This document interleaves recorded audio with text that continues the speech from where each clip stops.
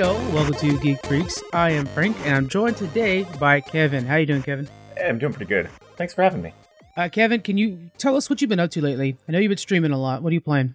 Yeah, so I've been streaming quite a bit of Spelunky 2, and I sighed when I said that because it's a very frustrating game. I love it. I love Spelunky.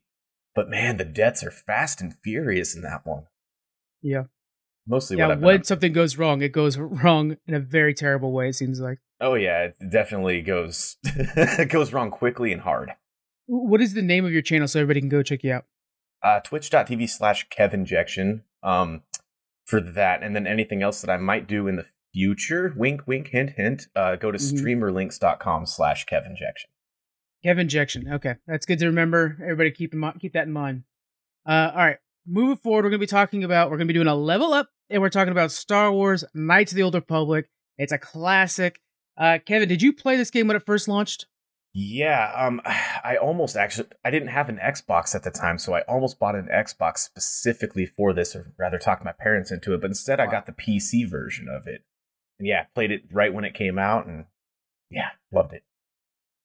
Yeah, my first experience was on the Xbox, and then I played it on mobile afterwards. How did that play? Actually, I guess if we're quite well, really good. Yeah, I played really good. I was surprised by that. But I played it on the iPad, and it was still the same thing where I'm like stopping in certain locations at all of the scenery and stuff. And I was like, man, I cannot believe this is being played on an iPad. Just fun. And the controls were as good as the controls get for Knights of the Old Republic. The mobile version was pretty cheap, too, if I remember correctly. $10. Yeah. All right, so was developed by BioWare, published by LucasArts, and released July 15th of 2003 on PC, Mac, and Xbox. The reason they went with Xbox is because, of course, they could have gone PlayStation as well. The operating system that ran the Xbox was similar enough to the PC, and one of the guys in the small crew that made this game was familiar with the Xbox inner workings. So that's why they decided, let's just go Xbox exclusive. We'll go into the development of this game. It was a very tricky development because the way this game is made is so unique to any other game that was being made at the time. That they were like, we're pretty limited in what we can offer. Really, the PC was where this thing was meant to be played. The notable personnel on this was Casey Hudson, who would go on to make Mass Effect. He's kind of like one of those guys where when he's attached to a product, you're kind of like, I trust it a little bit more. What do you think about Casey? That definitely used to be the case. I'm not going to say that it's still the case, and that goes true with the rest of BioWare in general. Yeah. They definitely slipped up towards the end of Mass Effect.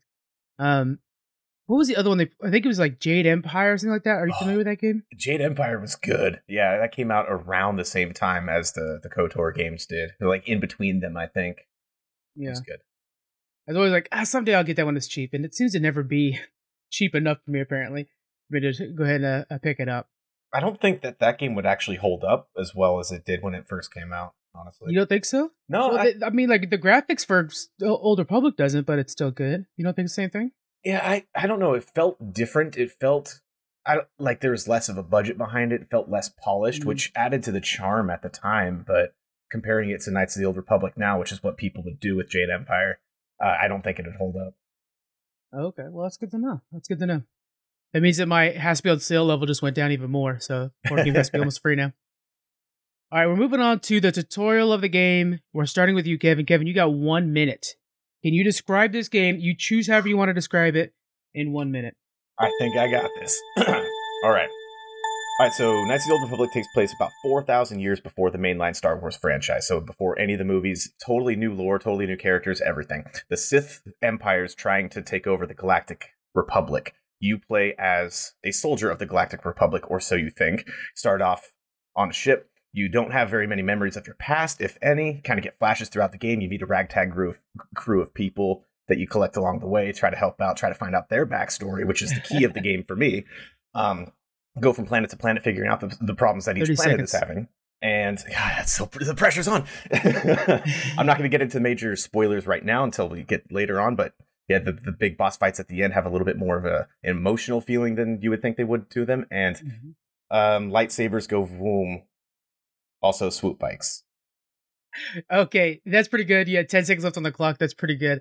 As long as you got that lightsaber goes boom thing, I was happy with that. That's basically where we're at. That was great job. For 50 seconds, you kind of nailed it. We'll go into a little more depth but in story, but man, you really did a good job. I planned the first 5 seconds of that. Everything else was ad-libbed. I think you didn't mention much of the gameplay. What would you kind of speak to that real quick, if like in the last 10 seconds kind of thing? Yeah, turn-based combat, RPG elements. I guess big RPG elements because it is an RPG. Start off as not a Jedi and then become a Jedi. Basically it, right? A couple things we want to make sure we bring up too is the actions that you take will give you either light side or dark side points, but they don't change you from being a Jedi, which is one thing I think that would have been kind of cool. I don't know. Story-wise, it really couldn't have happened, but it would have been nice to kind of like become so dark that you just simply are not a Jedi anymore. There's that. What else is? I think that's basically it. Yeah, the turn-based combat was a biggie in the game, and it to me makes it stand out in my memory the most of everything else. Yeah. But that's it for tutorial. You guys are ready to start the game, so let's go. Level 1, story. We're going to be going over the major plots here, but I think we need to start off with a twist so that we can like explain everything else that wraps around it. So the twist is huge in this game. You want to lead us off? What was the twist of Knights of the Old Republic? So you have flashes of memory throughout the game, and it turns out that the character you're playing is the big bad Sith Lord, and you just don't know it the whole time. And the big actual villain of the game is your apprentice. Darth Malak. I've got a statue of Darth Malak right above me, actually, which is pretty great. That's cool. Yeah. You're Darth Raven, and one of the coolest names, of course, of all time. And that really shook me when it happened. I remember, okay, so for my personal path, I was like total paladin, like light side all the way, helping everybody can, doing those extra missions because, that's just what a Jedi would do. But I remember when I first discovered that, wait, I'm Darth Raven, I'm actually a bad guy, you guys were lying to me, I went full Sith after that and just started being an asshole. I was like, Malak, you didn't save me, you're going down. Like my motivation completely changed. But still, I didn't want nothing to do with her. My companions just swapped in a second. No longer was there a Wookiee next to me, so fast. And then I remember very well, my motivation at the end was, I'm going to take control of my Sith empire, and I am going to bring the Republic down. Like, emotionally, I was so invested in, like, I'm this good guy, I'm this new hero, and then you find out they've been lying to you, that emotionally, for me as a player, I flipped on a dime, and I normally am just like good all the way to the end. I mean, I get that Jesus achievement on Fallout all the time, that kind of thing. For you, how did that twist hit you? Well, first, I'm just going to say when you said my Sith Empire, that sounded just like Anakin from episode 3, so I don't know if that's a good thing or a bad thing for you. Right, exactly. Honestly, the twist didn't hit me that hard because the main story, like the main Revan character of the game, didn't really do much for me. It was all the side stuff that actually left the biggest impact on me. So when I didn't expect the twist at the time, obviously it's 2003. It was 17 years ago. I was pretty young, and I didn't see it coming or anything, but it wasn't like a huge surprise. I didn't dramatically change my gameplay, I don't think, from it my first playthrough. I just kind of went with it the same way I was. I'm like, I'm this new character now. I'm whatever character this is I created, and I'm not Darth Revan anymore, and Malak can die. Yeah. So you, okay, that was good. So you were totally detached to the idea that, like, oh, I'm actually supposed to be this other character. You were just like, no, I'm a new character, forget my old identity, because you never played as that old identity, right? Yeah, new Jedi, new me. There we go.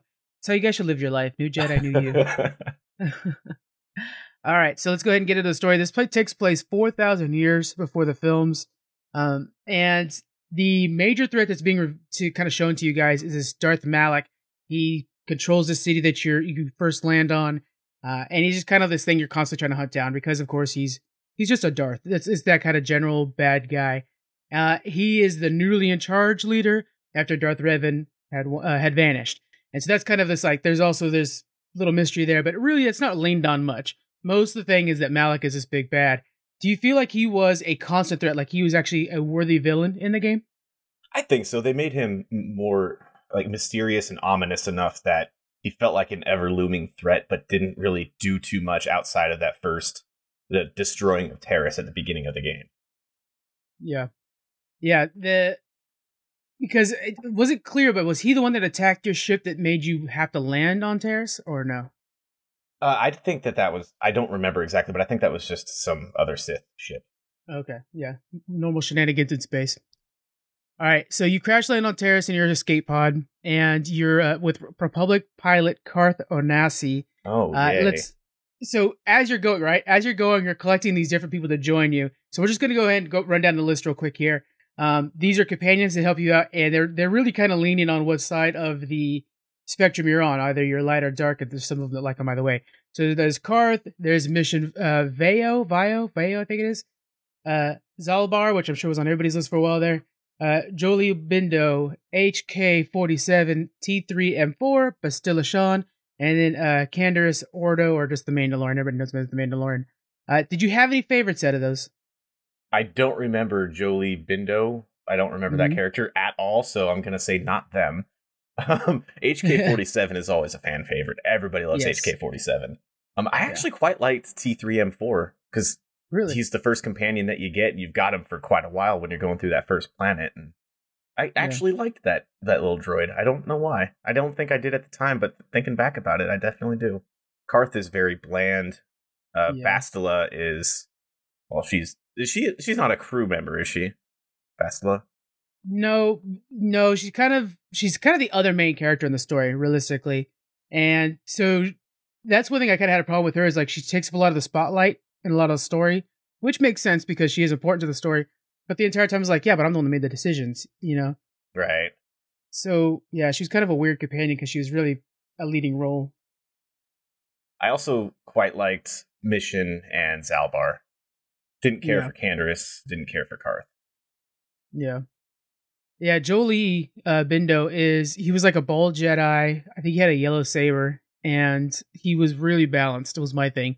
The things he would say were very Yoda-esque in the fact that we're like all about, we don't necessarily can't get rid of the Sith. We just need to bring down their numbers to a reasonable number. Stuff like that. It's always these checks and balances, which was things that made you think while you're walking around. It wasn't like Bastilla, who was so sure of herself that the Jedi were the way to go. It was somebody that was like, well, hold on now, which was you as the player. So that kind of made me relate to him more. And the voice acting for him was really good too. Sounds like a character I would like a lot more now than I did when I was a kid playing the game.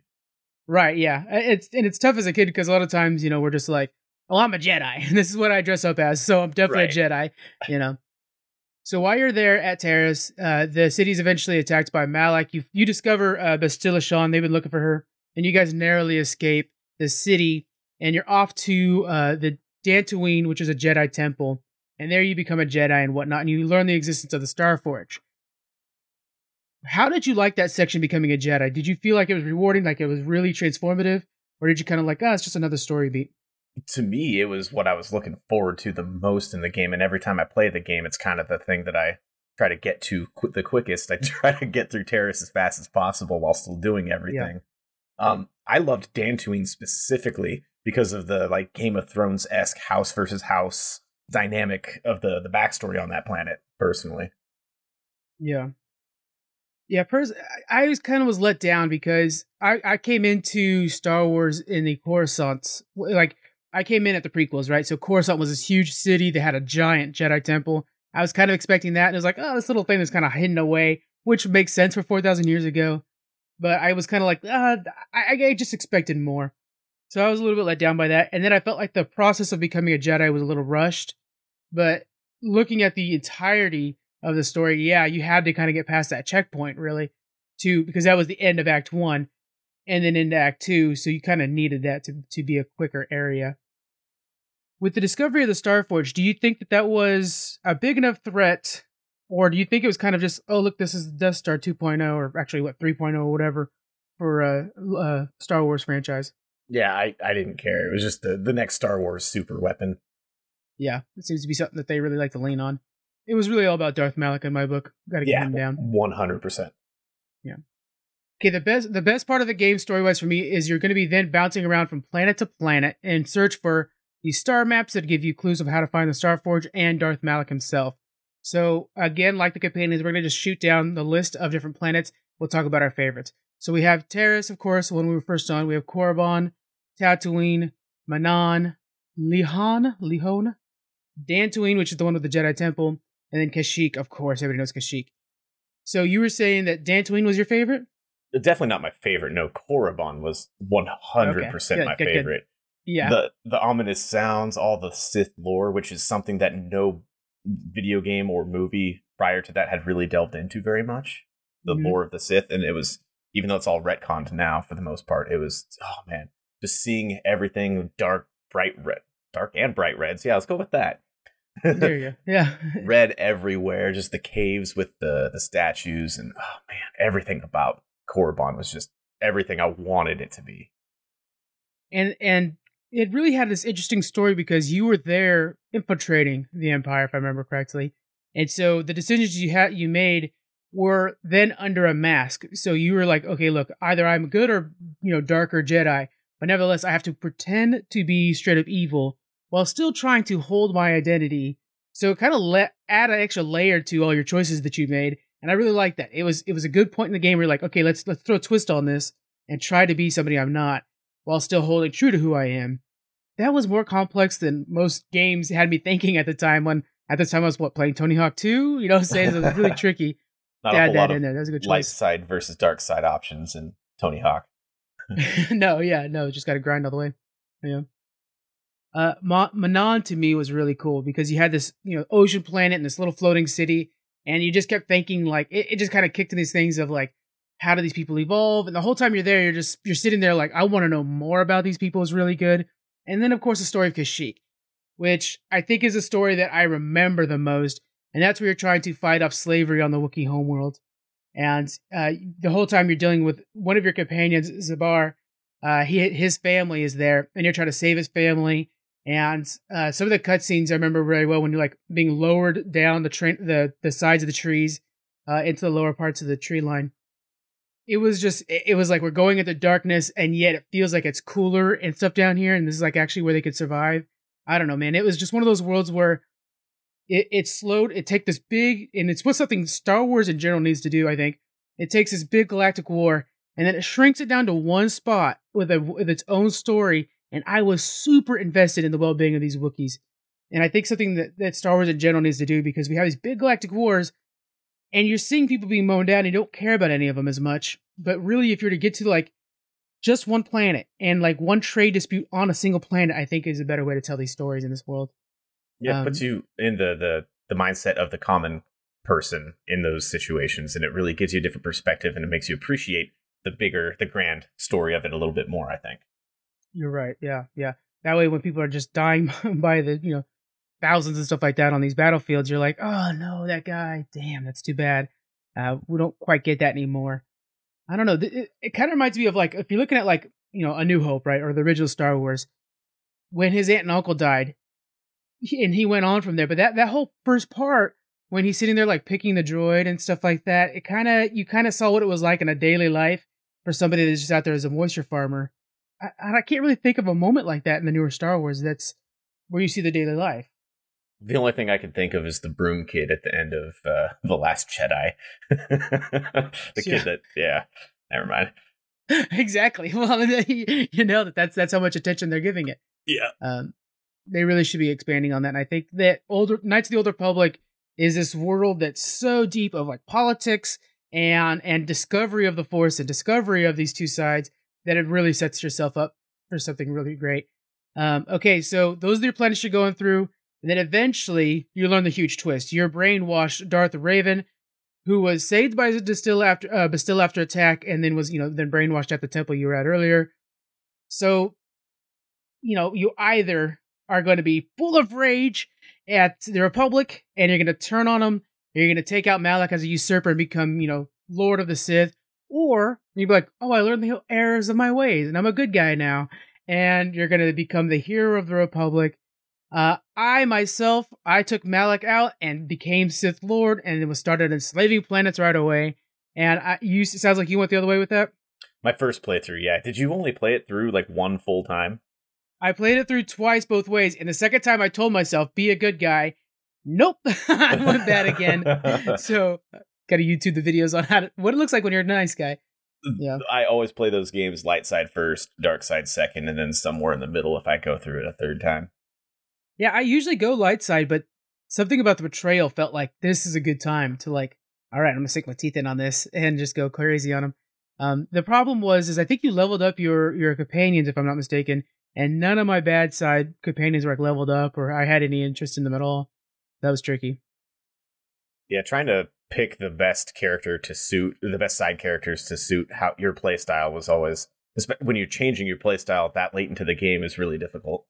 Yeah, because I kept I think his name is Zanzibar, whatever. Yeah, Zalbar. I kept him at my side all the time, but as soon as you go dark side, he betrays you, so you can't have him around at the end. But you can have HK-47. I know he was loyal. I think Bindo trade. I know that the Mandalorian was on your team no matter what. Matter of fact, worships you if you swap. And but I think that was a bit like I knew I could count on HK-47. That's about it, really. Bastilla, man, maybe Bastilla. Like there's something with Bastilla too, because she goes dark side for a second there, and then you like save her. There's all kinds of things with that too. Yeah, there's a lot of. Oh man, I don't remember all of that. I need to go back and play it. Yeah, there's so many little side things. This game has so much nuance that you kind of forget about. There's like these flashbacks, like yeah, she was in black, and because she died to Malik saving me, but then he turned her. There's all kinds of things like that. It's like I kind of remember those. It's like trying to like pinpoint the small things that happened in a Game of Thrones because it's like, oh yeah, there was that one thing where that guy was rowing off, You're stuff right. like that. Character development. Let's go into that and go into that for a little bit. Again, the Zalabar fight. Before leading up to that, he was just a really cool Wookiee. Then after the planet, I felt like this guy's got my back the entire time. He's now out here because he has like the life debt to me, and I'm indebted to him too, just because now I'm actually invested in the well-being of his planet. That motivated me further on. So I felt like that was really good character progression because again, going into that, it was just like cool Wookiee. After that, I was like my best friend. Was there any other like character development moments you could really think like? Was there any characters you were further invested in as you played? Probably. I remember liking, even though she was really annoying. Mission was, she had a really good backstory to it, and I remember growing some attachment to her. I don't remember like the specifics of her backstory, to be honest. But Zalbar, I just thought the entire time he was a cool Wookiee. Even the Kashyyyk storyline didn't do a whole lot for me because Star Wars books at that time, anytime that there was a Wookiee story, it was because the Wookiee was being enslaved and the hero freed the Wookiee slave. That's just an easy go-to for Wookiees for some reason. So I've heard that story several times by that point. Yeah. Canderous just liked to blow things up, if I remember correctly. Karth was pretty milk toast. Oh, he was so boring. Yeah. He was kind of pathetic when you go back to the ship and you'd see him there and he's just like, so how's the adventure going? Like, oh buddy, just make sure everything's clean, huh? Try to look out the window from time to time, see how we're doing. Yeah. Oh man. Okay, yeah, so and then like Bastilla was one of those things where I know I was supposed to like really be invested in her, and I found myself becoming more okay with her as the game went on, but I really just didn't really care for her that much. I don't know. She good voice acting. I don't know about character written. I'm not sure. What are your thoughts on her? Yeah, great voice acting. You're definitely right about that. Thinking back on it now, I don't think that character had very many. I don't think she did very many things incorrectly. You can empathize with her pretty well and her decisions. And battle meditation is freaking cool. I'm going to say that's the first time that we saw any battle meditation. Basically, she uses the Force to inspire soldiers and whoever else around her to do better and to be better, which is a really cool thing to add to as a Force power that we had never seen prior to that. So I like her for that. Yeah, that's a good point. I forgot about that. That's really cool, actually. Yeah, that's something that should be used more in the movie. Because you'd think that you'd have just Yoda during the Clone Wars up there, just like, inspire! And everybody starts going more, hardcore. All right, before we wrap up the story section here and move on to the next level, let's talk about pacing. And I think that's kind of one of the strong points in this game. It's very movie-like in that sense, or actually, movie-like, because we have a clear act structure here. Act 1 ends with, Jedi Temple, learning of the Star Forge, stuff like that. In Act One ends, and then you're going from planet to planet that has these really cool adventures. Feels like a classic Star Wars in that way. And then Act Three kicks off once you learn that you're Revan, and then you're like, what do I do with this information? Moving on to taking out Malak and stuff like that. Do you feel like the pacing of this game was done well, or did it have any slow points? Well, it's kind of paced at the speed that you want to pace it at because it's a long RPG and it's a good BioWare game. So I think that it is as well paced as can be for a game of that scope. It does have clear cut act transitions, like you were saying. It was paced super well. The story moved along at the speed you wanted it to, and all the side stuff was your decision whether or not you inspected that even. So yeah, went fast and not too fast. It was great. Yeah, I thought it was pretty solid.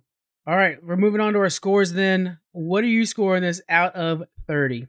I am going to score the story, I would say 26.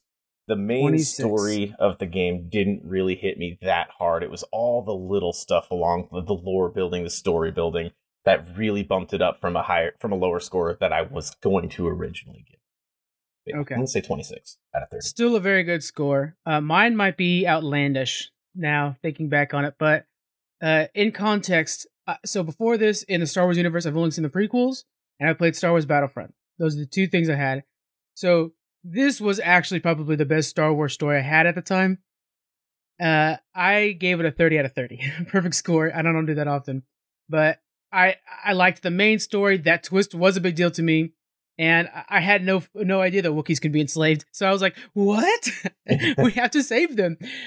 So I gave it a full 30 out of 30. Just totally fanboy for this. Heck, given the context, that makes sense. That is a really high score, though. Yeah, it is.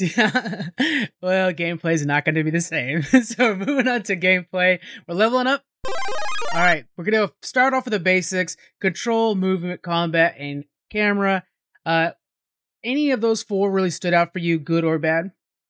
No, I played it with mouse and keyboard, which was a lot easier, I think, than playing it with a controller, even though the HUD was kind of designed around it with a controller in mind.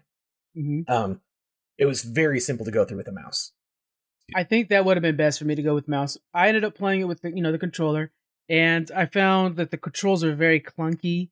And the turn-based thing, which is such an important aspect of the game, I think, like we were talking about before the recording, I think would not do as well today. And for me, was off-putting in the beginning, and I just kind of let me power through this for a little bit, and then I fell in love with it. But at first sight, the turn-based thing actually was turning me away. Do you think that would do well today or no?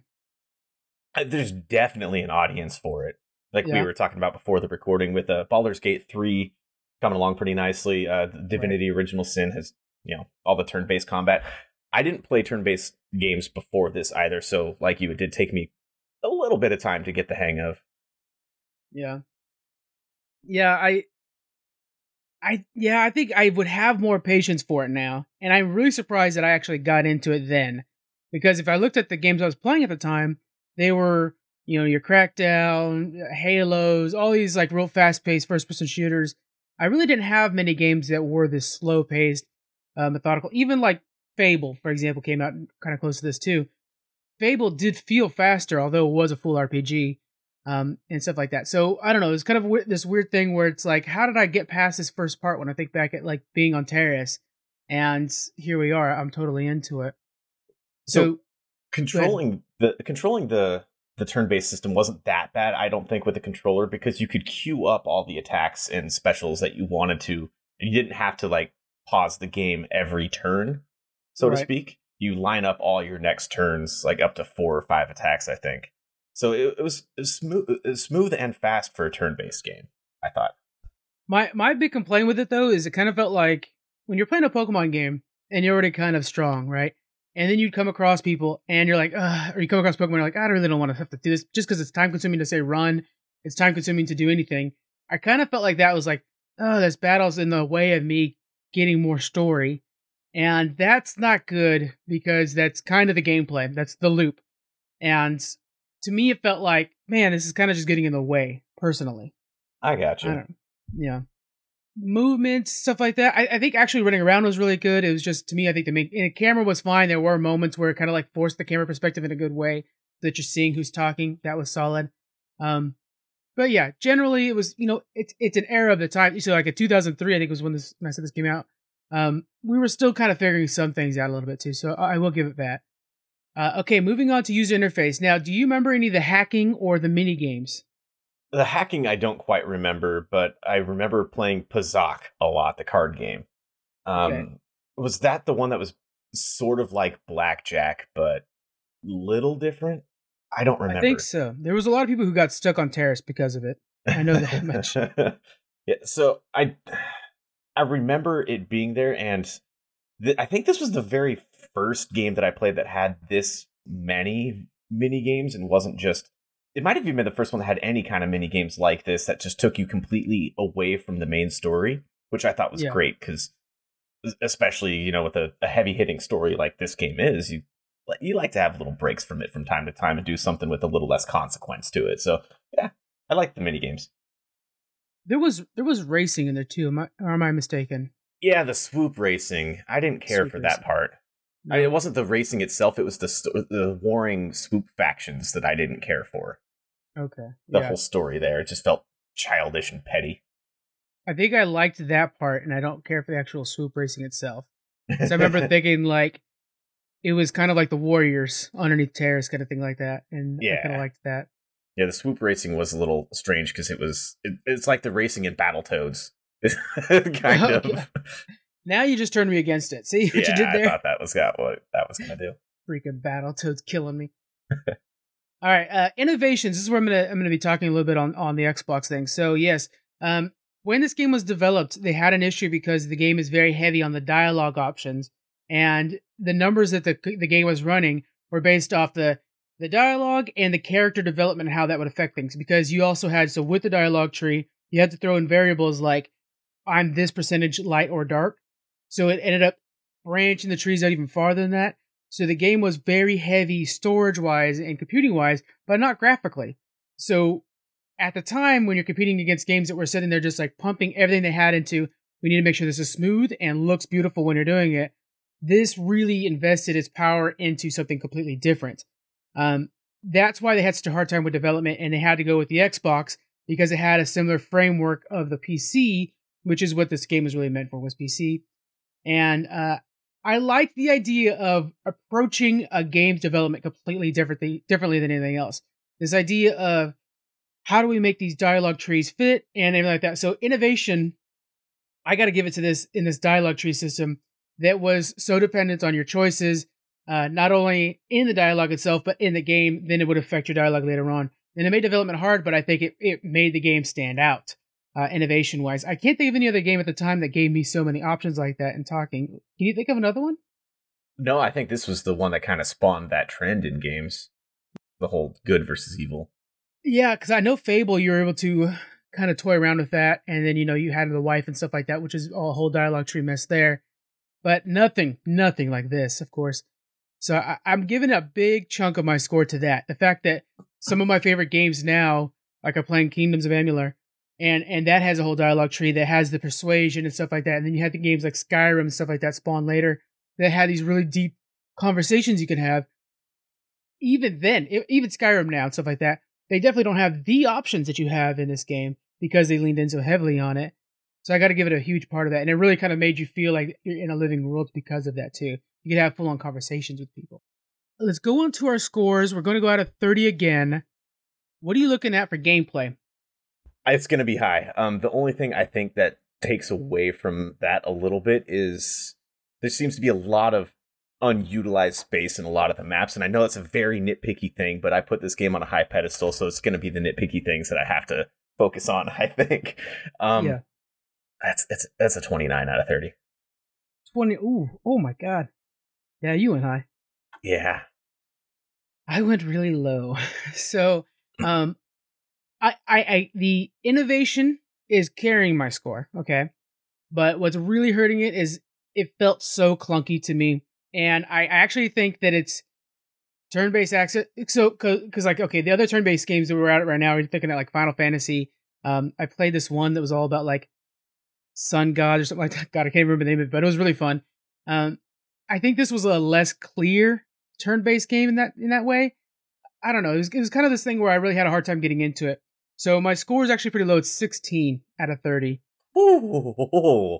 I know.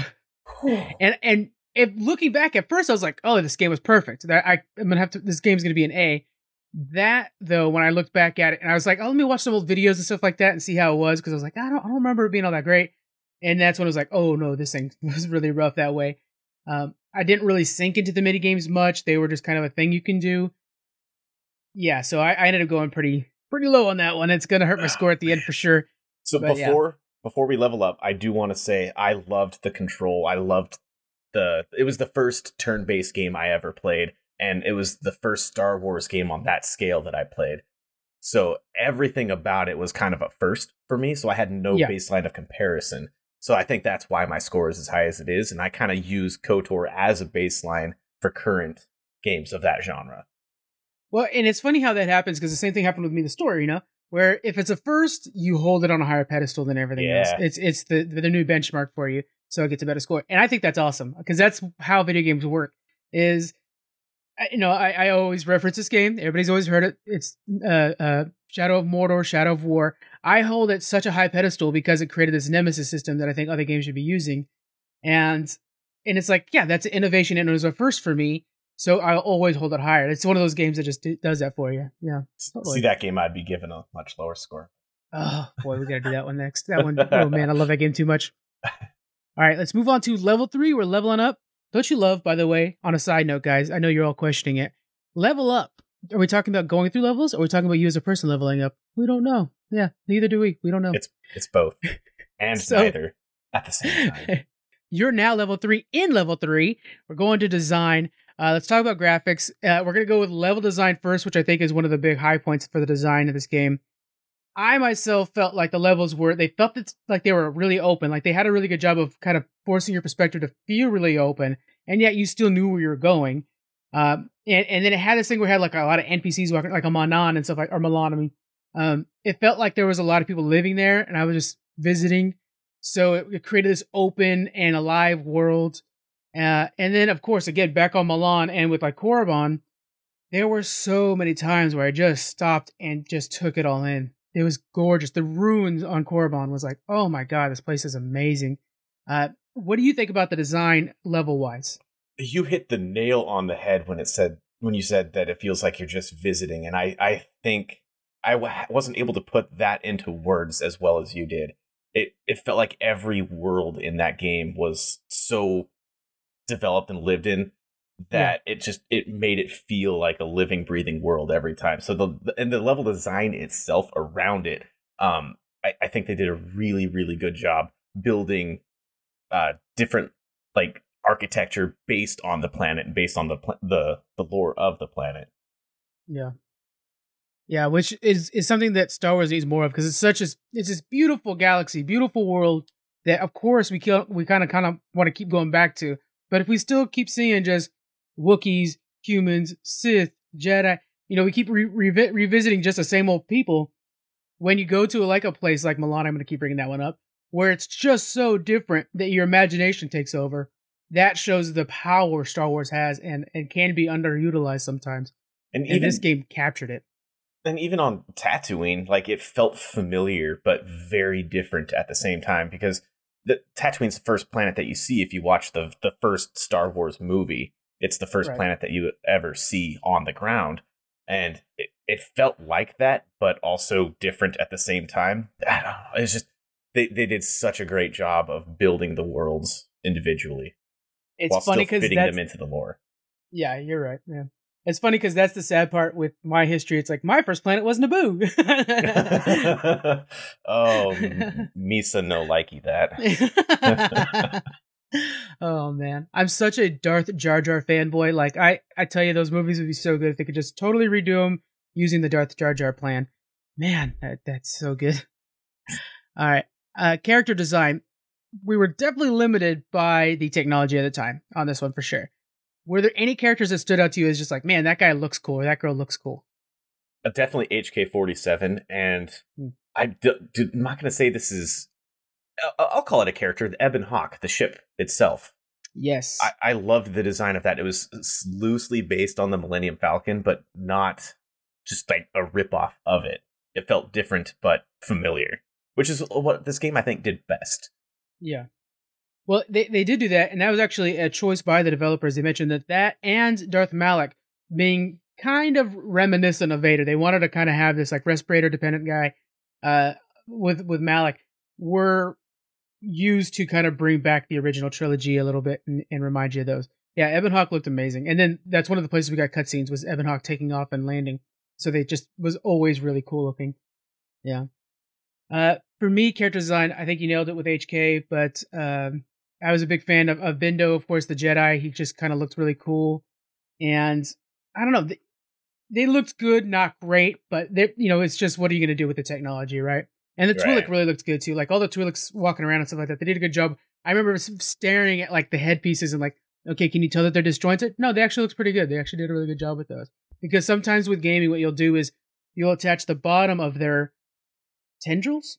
We'll call them tendrils.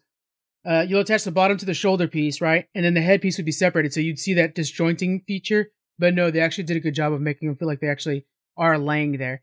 And they look solid.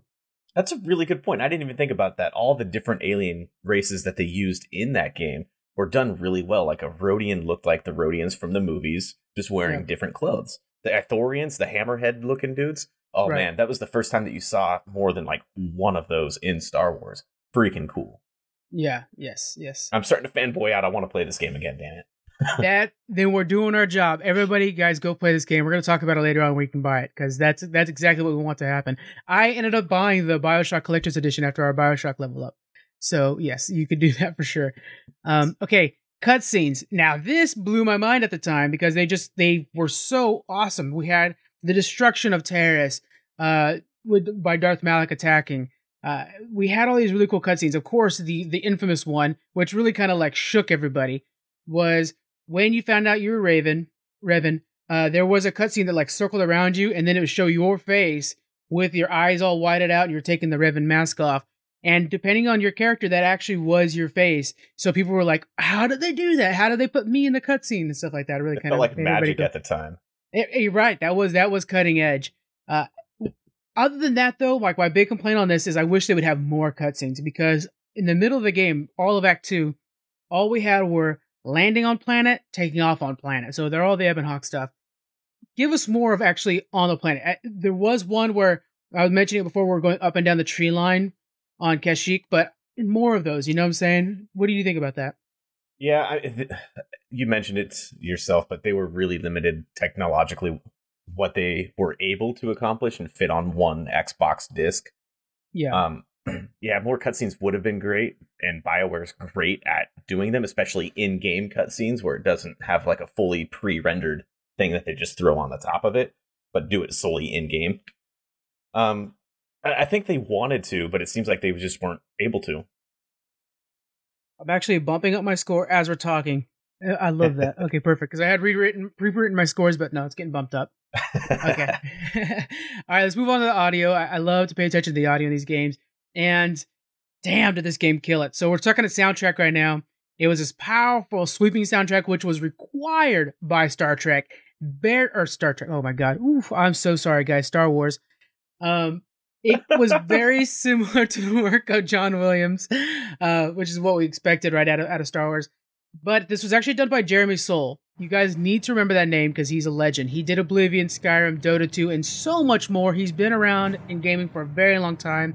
And when you think of that, does this not remind you of kind of that Skyrim soundtrack, this like big sweeping soundtrack?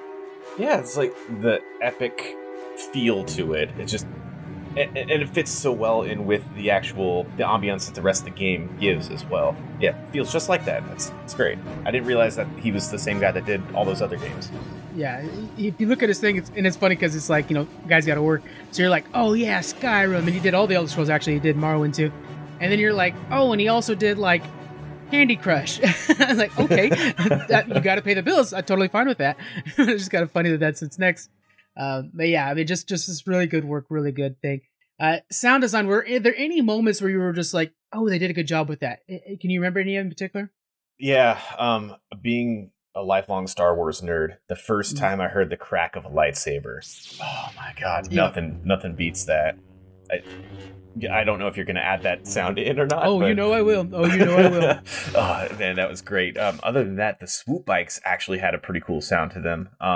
The ships and the blasters, yeah, the sound design was perfect in this game. I thought perfect. Yeah, they did a good job of kind of bringing in, like, even the stings, like the transitional scene stings, were very Star Wars, which were things that were like, oh yeah, I'm watching a Star Wars now. Mandalorian and stuff like that, all use them now. We have the wipes. They used wipes in there too, which is actually more of a design, graphical design. But they did use the actual star wipes sometimes. Not star wipes, regular wipes. They were just reminiscent of the game, so it was really good, of the series. So it was really good. Voiceover. Anybody stand out for you in the voiceover department? This is gonna kind of feel like a cop-out, but honestly, the random NPCs on each planet having like fully voiced dialogue, even if some of the actual parts that were said were repeated. Yeah. I still think that it was really, really cool that every species sounded how it looked, and every one of them you could talk to, and they were fully voiced. I loved that as a kid. It was great. And that goes back into that development thing we were talking about before, where this game had to be developed so differently than everything else. Where, yeah, maybe my guy doesn't look as good as, like, we'll say Tony Hawk again, but my God, I mean, you just feel like this world is so real when you can literally go to a random bartender and open up a conversation with them, or a guy who just happens to be carrying a package across the street in Terrace. You were like, yes, that dude is busy. I'm in his way. It was really cool. And if you ever have a moment where an NPC, you stop and you actually listen to what they're saying, that's a testament to the people who worked on that, because that means that your sole mission got distracted by the world you're in. That's always a good sign of the game that you're in. That's awesome. For me, there's 3 voices that really stand out. So Bastila Shan was done by Jennifer Hale, which later on will do the Mass Effect games. She also did DuckTales. She's in a lot of Star Wars work. So Clone Wars, Rebels, all those things like that. She does a lot of those too. She has a very Jedi voice, if you know what I'm saying, right? Kind of that like nice, generally highfalutin voice. Works really well. Kind of authoritative, but not super. There's a word I'm trying to think of. Aggressive. Yeah, yeah, 6th grade teachery. Yeah, she got a 6th grade teacher. There you go. So, yeah, Bastila was your 6th grade teacher who betrayed you. Anyways, Julie Bindo, we have done by, now if you're a voiceover fan, this guy's God. Kevin Michael Richard, he's the voice of Cleveland from Family Guy, Principal Lewis from American Dad, Groot from Avengers Assemble, an excellent show, go watch that please, and Shredder from TMNT. I mean, he's like, he voices all kinds of badasses, and because he has a very distinct voice, it's kind of this deep voice that he's able to go high on, but that's not his register. But what he does, it sounds funny. That's the Cleveland one. But everybody else, he does this lower voice that just fits super well. So, love doesn't lead to the dark side. Passion can lead to rage and fear and can be controlled. But passion is not the same thing as love. Controlling your passions while being in love, that's what they should teach you to beware. But love itself will save you, not condemn you. But listen to me go on as if I had all the answers. What do I know of love anymore? I'm just a lonely old man who's not even a Jedi. That's Kevin Michael Richards. If you guys look at his IMDb, he's almost unparalleled on the voiceover work. So it was really cool to see that he actually was in here as one of the very side characters. Bindo was the Jedi that you could have with you that wasn't Bastila. And it was kind of like, he's just so freaking cool. And then we had Master Vruker Lamar was done by Ed Eisner of Elf, and he's the old man from Up. He was the money guy. Them getting him on here cost a lot of money, so that was pretty cool too. I love that character. Yeah. All right. Anything else out of design before we level up? No, I think we pretty much hit everything that I wanted to. Perfect. Okay, let's go into our scores. What is your score for design? Shit, that's gonna be a straight up 30. Yes. Okay, I'm cool with that. I moved mine up. Mine was going to be a 25 earlier. It is now 27. The only reason it has a small ding is I wish we had more cutscenes in the middle of the game. But, I mean, the voice, the soundtrack, everything was so... And damn, yeah, it's 27 though. We're going to stick with 27. But, I mean, it was really just excellent. This game, They killed it. You make me stop and look around and listen to the world I'm in. That is what I want. That's why Skyrim gets a 30 when we do this adventure for Skyrim, because it just does that. We're like, look at that tree move. It's that kind of game. So that's really good. Look at the water ripple. All right. We found a secret power. We found our way through a wall we didn't know was invisible. We're on to our bonus level here. This is time for our last adjustments. We're going to look at your score so far, and then we're going to see where we can go from here. So let's tally up your score. All right, so your score is 85 out of 90 so far. Very high score, and you have 10 points to play with. Do you want to add 10 points anywhere, boost us up from a B? The question that we ask is, was this fun? That's kind of the Richter scale for this thing, where you really slide this around on. What do you think? So I'm going to add 9, and the only reason I'm not adding 10 is because I feel like that's kind of a cop-out, and I don't think it was a perfect game. So I don't want to add 10 points to it, but making it a 94 feels about right, because it is in my top 5 games of all time. It's the baseline that I compare Star Wars games to, and that I compare RPGs to. It is one of the most formative games of my childhood, or my, I guess, teenage years, but it was perfect when it came out for what it was. It's exactly what I needed. It was a near perfect game. Yeah. Okay. All right. I am going to adjust it by 5 points, and I'm giving it 5 points for one particular thing: the twist. The story really didn't even need for it to already be a really great story for me. That twist was one of those things where it was like, you talked about it at school afterwards. You brought it up to your parents who don't know what video games are. You just kept thinking about it. Just like, this opens up a world of storytelling to me that was like, holy cow. This whole time, and of course, if you're emotionally invested, there's few games that do this to me, but when you're emotionally invested in a video game, and something like this happens to you, it can make your motivation for your gameplay further on just so much more impactful. That twist deserves 5 points on its own, so I'm going to give it its 5 points there. All right, so we're going to the boss battle. Let's see what we have so far. You are at 94 out of 100. I'm 78 out of 100. Design really took a hit. So let's go ahead and summarize our pros and cons, and then talk about where they can buy this game. So summarize the pros and cons of this game for you. The pros are pretty much everything.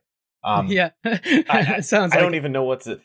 There were some cons, like going back and playing it now, it doesn't quite feel the same because you don't get the surprise of the story, especially if you listen to this episode and we spoiled everything for you. But you don't get the surprise of the story, and it does feel dated now because it was an original Xbox game. Yeah. I think everything was damn near perfect to what I wanted and what I needed in a Star Wars game and in an RPG. Yeah. My pros and cons is, I think it had kind of a slow start, a lot of it due to its combat style, stuff like that. That's personal for me. But if I'm looking back at it, it's one of those games that in nostalgia performs so much better than probably what it was actually in mid-play. In nostalgia, it was informative. It changed how I looked at games. It was an RPG that holds everything else to a new higher standards. Just really fantastic. It's high up for me. It just in nostalgia. But when you're actually revisiting these games, and guys, I find myself doing this a lot now when I review movies and stuff like that for the podcast. You look at things differently. You look at it more analytically, and some of the movies that you think are like perfect before and stuff like that, you see there were flaws. It's just that nostalgia puts real good, drinking goggles over everything. And so for me, that's what I'm going with here. So really great game, slow start, but the twist really saved it at the end, and that's the part that everybody remembers.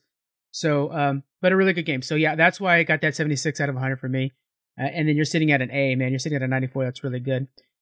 We can't suggest this game enough. It is really important you play this game. You can buy it on Steam and mobile for $10. And I'm telling you guys, it plays really good on mobile. I was really surprised by that. It really, I gotta really try did. that. Yeah, totally worth the play. All right, let's talk about the DLC, guys. We got some DLC for this. This is usually where they can save the game with sequels and DLCs and expansions. We had a sequel came out in 2004. We'll save like fully describing that for a future level up. But did you play the sequel? Yeah, I did. Yeah, that's the reaction right there. The tone of my voice pretty much explained everything. It wasn't a bad game. We'll talk about that, I'm sure, at some other point sometime. But yeah, it was not this game. That's the thing. That's the thing right there. It just wasn't this game. It was less life changing. It was pretty good. It was pretty good. And then Old Republic was the MMO in 2011. I fully invested myself into this game. Did you have a chance to play Old Republic? I built a computer for that game. I pre-ordered the collector's edition from GameStop, which is 3 terms that I don't like to use out loud. Yeah. So, yeah, I played it, and yeah, it happened. Yeah, I liked it for a long time, just story-wise. Like, it's one of those games, Walt's the same way, where the leveling is a lot of fun, but then when you get to endgame, you're like, it wasn't really well designed for endgame. It has apparently saved itself quite a bit. There's a lot of people who stand by it now. There are features that have been taken over by other MMOs, and still some features that it has standalone that are really good. Free to play was a really good choice for them, and I don't mean that derogatorily. Really no, you're right. It was great. It was the perfect time for it. It reinvested interest in the game when it needed it. It has a fan base that are loyal to it, which is a good sign. Yeah. Yeah, they're still developing new expansions for that and DLC for it too. So it's great. Yeah. And then for other adaptations, we do have the rumblings. This is always shifting, especially in 2020 when things are just delayed all the time. There is a film franchise coming for this. Last I heard, it was Dan and Dave of Game of Thrones working on it. So they are interested in making a movie for this. As late as 2019, they announced that, yes, a movie around this franchise is coming. I think that's going to be a hit. I kind of don't trust the team making Star Wars movies right now, but you really can't mess this world up. It's so good. It's really tight-knit. You have so much freedom in this time period because there's nothing canon for it now. Like, these games aren't canon. The books and comics that take place around that time frame are not canon, so you can do anything you want and just use the Knights of the Old Republic video games as a baseline of comparison, I guess. And everybody that watches it will be comparing it to the games as well, which that could be a good thing, could be a bad thing. I'm cautiously optimistic. It is one of those things where you're like, guys, just use this as a script, pull the game for your storyboard. Another thing that reminds me of that is I don't know if you've played the Telltale Walking Dead games. Have you played those? A little bit. Okay. I feel like, scrap current Walking Deads, use that game as your template, and then you have a home run. And it's like people are afraid to just straight up adapt a game. They're always like, oh, we're gonna make Assassin's Creed, but we're gonna change it up a little bit. Oh, why? Because Assassin's Creed's unsuccessful? Why are you doing that? It makes no sense to me. So hopefully that is good. Dan and Dave, they're real hit and miss. Sometimes I think they're geniuses, and sometimes I think they're just floating. We'll see. They're about to be given a Star Wars franchise, and that'll tell you right there, because people are pretty scrutinizing over those. Okay, so we'll go to the museum, and you're walking into your museum. This is your top 5 museum. Where on there you have the 5 favorites for each genre. This one you go up to the RPG genre. You have only 5 games and only 1 of each franchise. Does this make your top 5? Absolutely, it does. One of my favorite RPGs of all time, obviously one of my top 5, and it is the best of the Knights of the Old Republic franchise. Also, it led to one of my other favorite all-time games, which is also a BioWare game, being Mass Effect 1. That was one of my favorite games of all time, and this KOTOR being the precursor to that was chef's kiss. It was fantastic. Definitely Hall of Fame worthy for me. I love that you said the chef's kiss instead of doing it. I didn't want to make a kissy sound in my microphone. No, I know. Now I'm going to be doing it too. Okay, yeah, I'm really on the fence on this one, but the fact that it led to dialogue trees is basically I'm going to give this one the credit for making the type of dialogue trees that I love. Now, I'm going to put it up there, but it is a tight fight because RPGs, man, what a genre when you're talking about Oblivion, which I think is the best Elder Scrolls in my opinion, and you're talking Morrowind. Oh boy, there you go. Boy, I expected a Skyrim out of you, but a Morrowind, nice. Oh no, Skyrim. But yeah, I mean, it's just such a full and rich genre. But the innovation really makes this one bump up for me, so I'm gonna go ahead and put it up there. But it's barely holding on. They did put that screw in very well, so the frame's not so tight up there, but it's barely up there. All right, let's close things off with some fun facts. We have 4 of them for you. Okay, here we go. Out of all the these are from IMDb, guys, so check out IMDb for more of these. Out of all the characters that appear in this game, only Darth Revan was included in the revised Star Wars canon. He was about to make a brief appearance in Star Wars Clone Wars Ghost of Mortis in 2011. until the character was dropped later in productions. In 2019, Darth Revan was mentioned in the book Star Wars The Rise of Skywalker, the Visual Dictionary, and with that adaptation into the canon, as the revised canon occasionally adds popular characters from old canon, it is possible that this will be the case with more characters from the game in the future. So, because of the 2019 dictionary book that came out, he is now actually in our current Star Wars.